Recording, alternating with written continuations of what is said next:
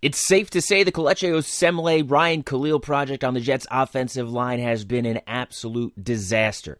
The Jets completely wronged KO, and we're talking about it on the Brandon Contes Jets podcast right now. Contes, I am a Contes.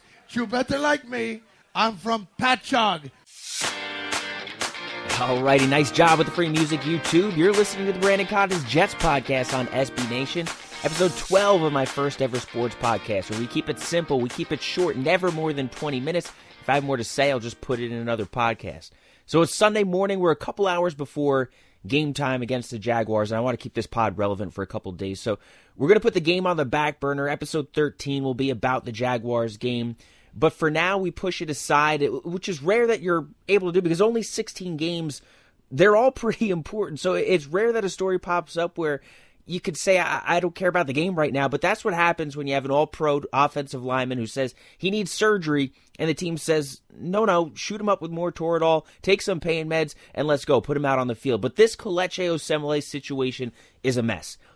And the Jets just released him this morning, which was expected, but both sides are going to be linked for a while because KO filed a grievance with the Players Association because the Jets have been fining him for unexcused absences throughout this injury as he's been missing practice, as he's been missing games because he has a ripped-up shoulder, because he needed surgery. As he goes for surgery, the Jets are fining him for an unexcused absence. Absolutely amazing. This guy had one of the best smiles in the league, and the Jets completely wiped that off. It's been difficult.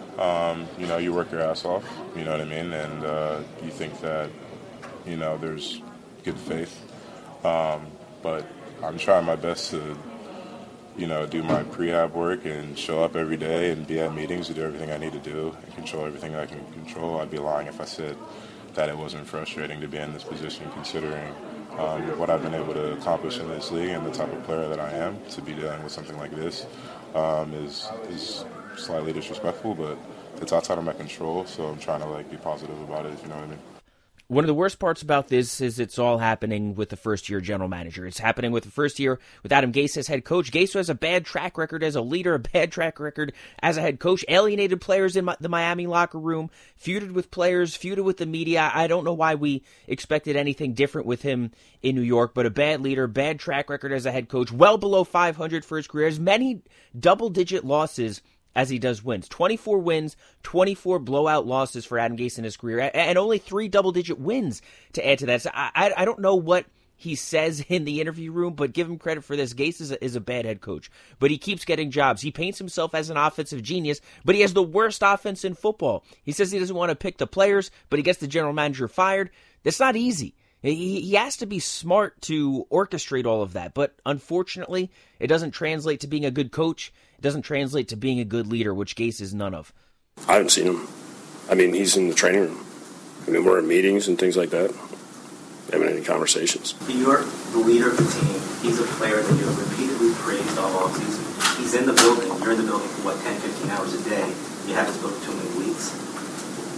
You couldn't find time to speak to him? He hasn't asked to speak to me. Why does he have to ask you? What? He's injured. He's in the training room. Shouldn't you show support for a player who's on your team? I'm trying to get ready weekly for the next opponent. I got a whole bunch of guys that are playing that need me to do my job. You don't have a few minutes over the course of weeks to talk to one of your starters who's in pain?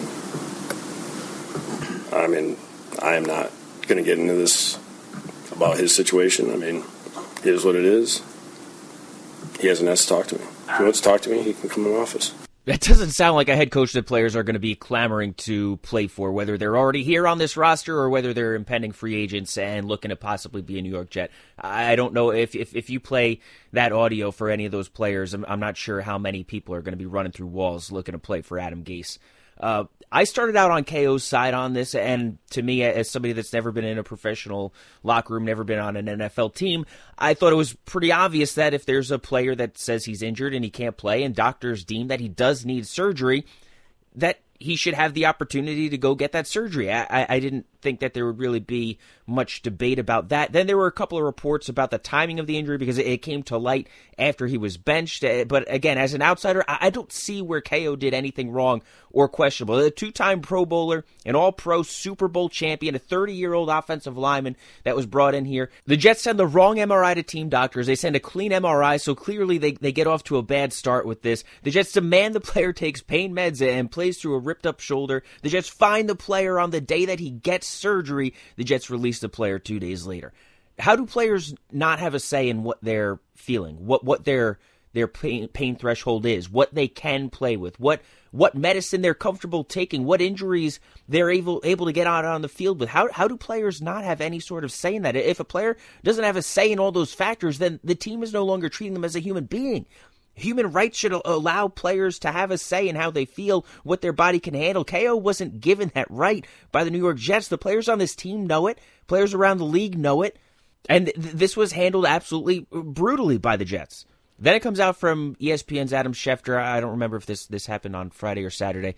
Osemele had the surgery on Friday, so this report probably came out Saturday morning. That after surgery, doctors found the shoulder was in even worse shape than originally thought. So originally they thought he had a torn labrum. Again, a torn labrum is something that NFL players do play with sometimes, but there are times that the pain threshold could be too much that they can't play. And for an offensive lineman, especially, having that arm weakness is a big deal. The inability to get the push at the line, if you have a weak shoulder, if you have a shoulder with a torn labrum, and apparently there was also a cyst that was pressing in his shoulder because of the torn labrum that was causing even more pain. And then Schefter reports that doctors found that the shoulder was even worse shape than just the torn labrum, and he was in need of surgery. So yes, KO lost his job on the field because of poor performance, but how is it unreasonable to think that his shoulder didn't contribute to that poor performance? KO has a track record as an All-Pro, as a Pro Bowler, as a Super Bowl champion. What's Adam Gase's track record? What's Joe Douglas's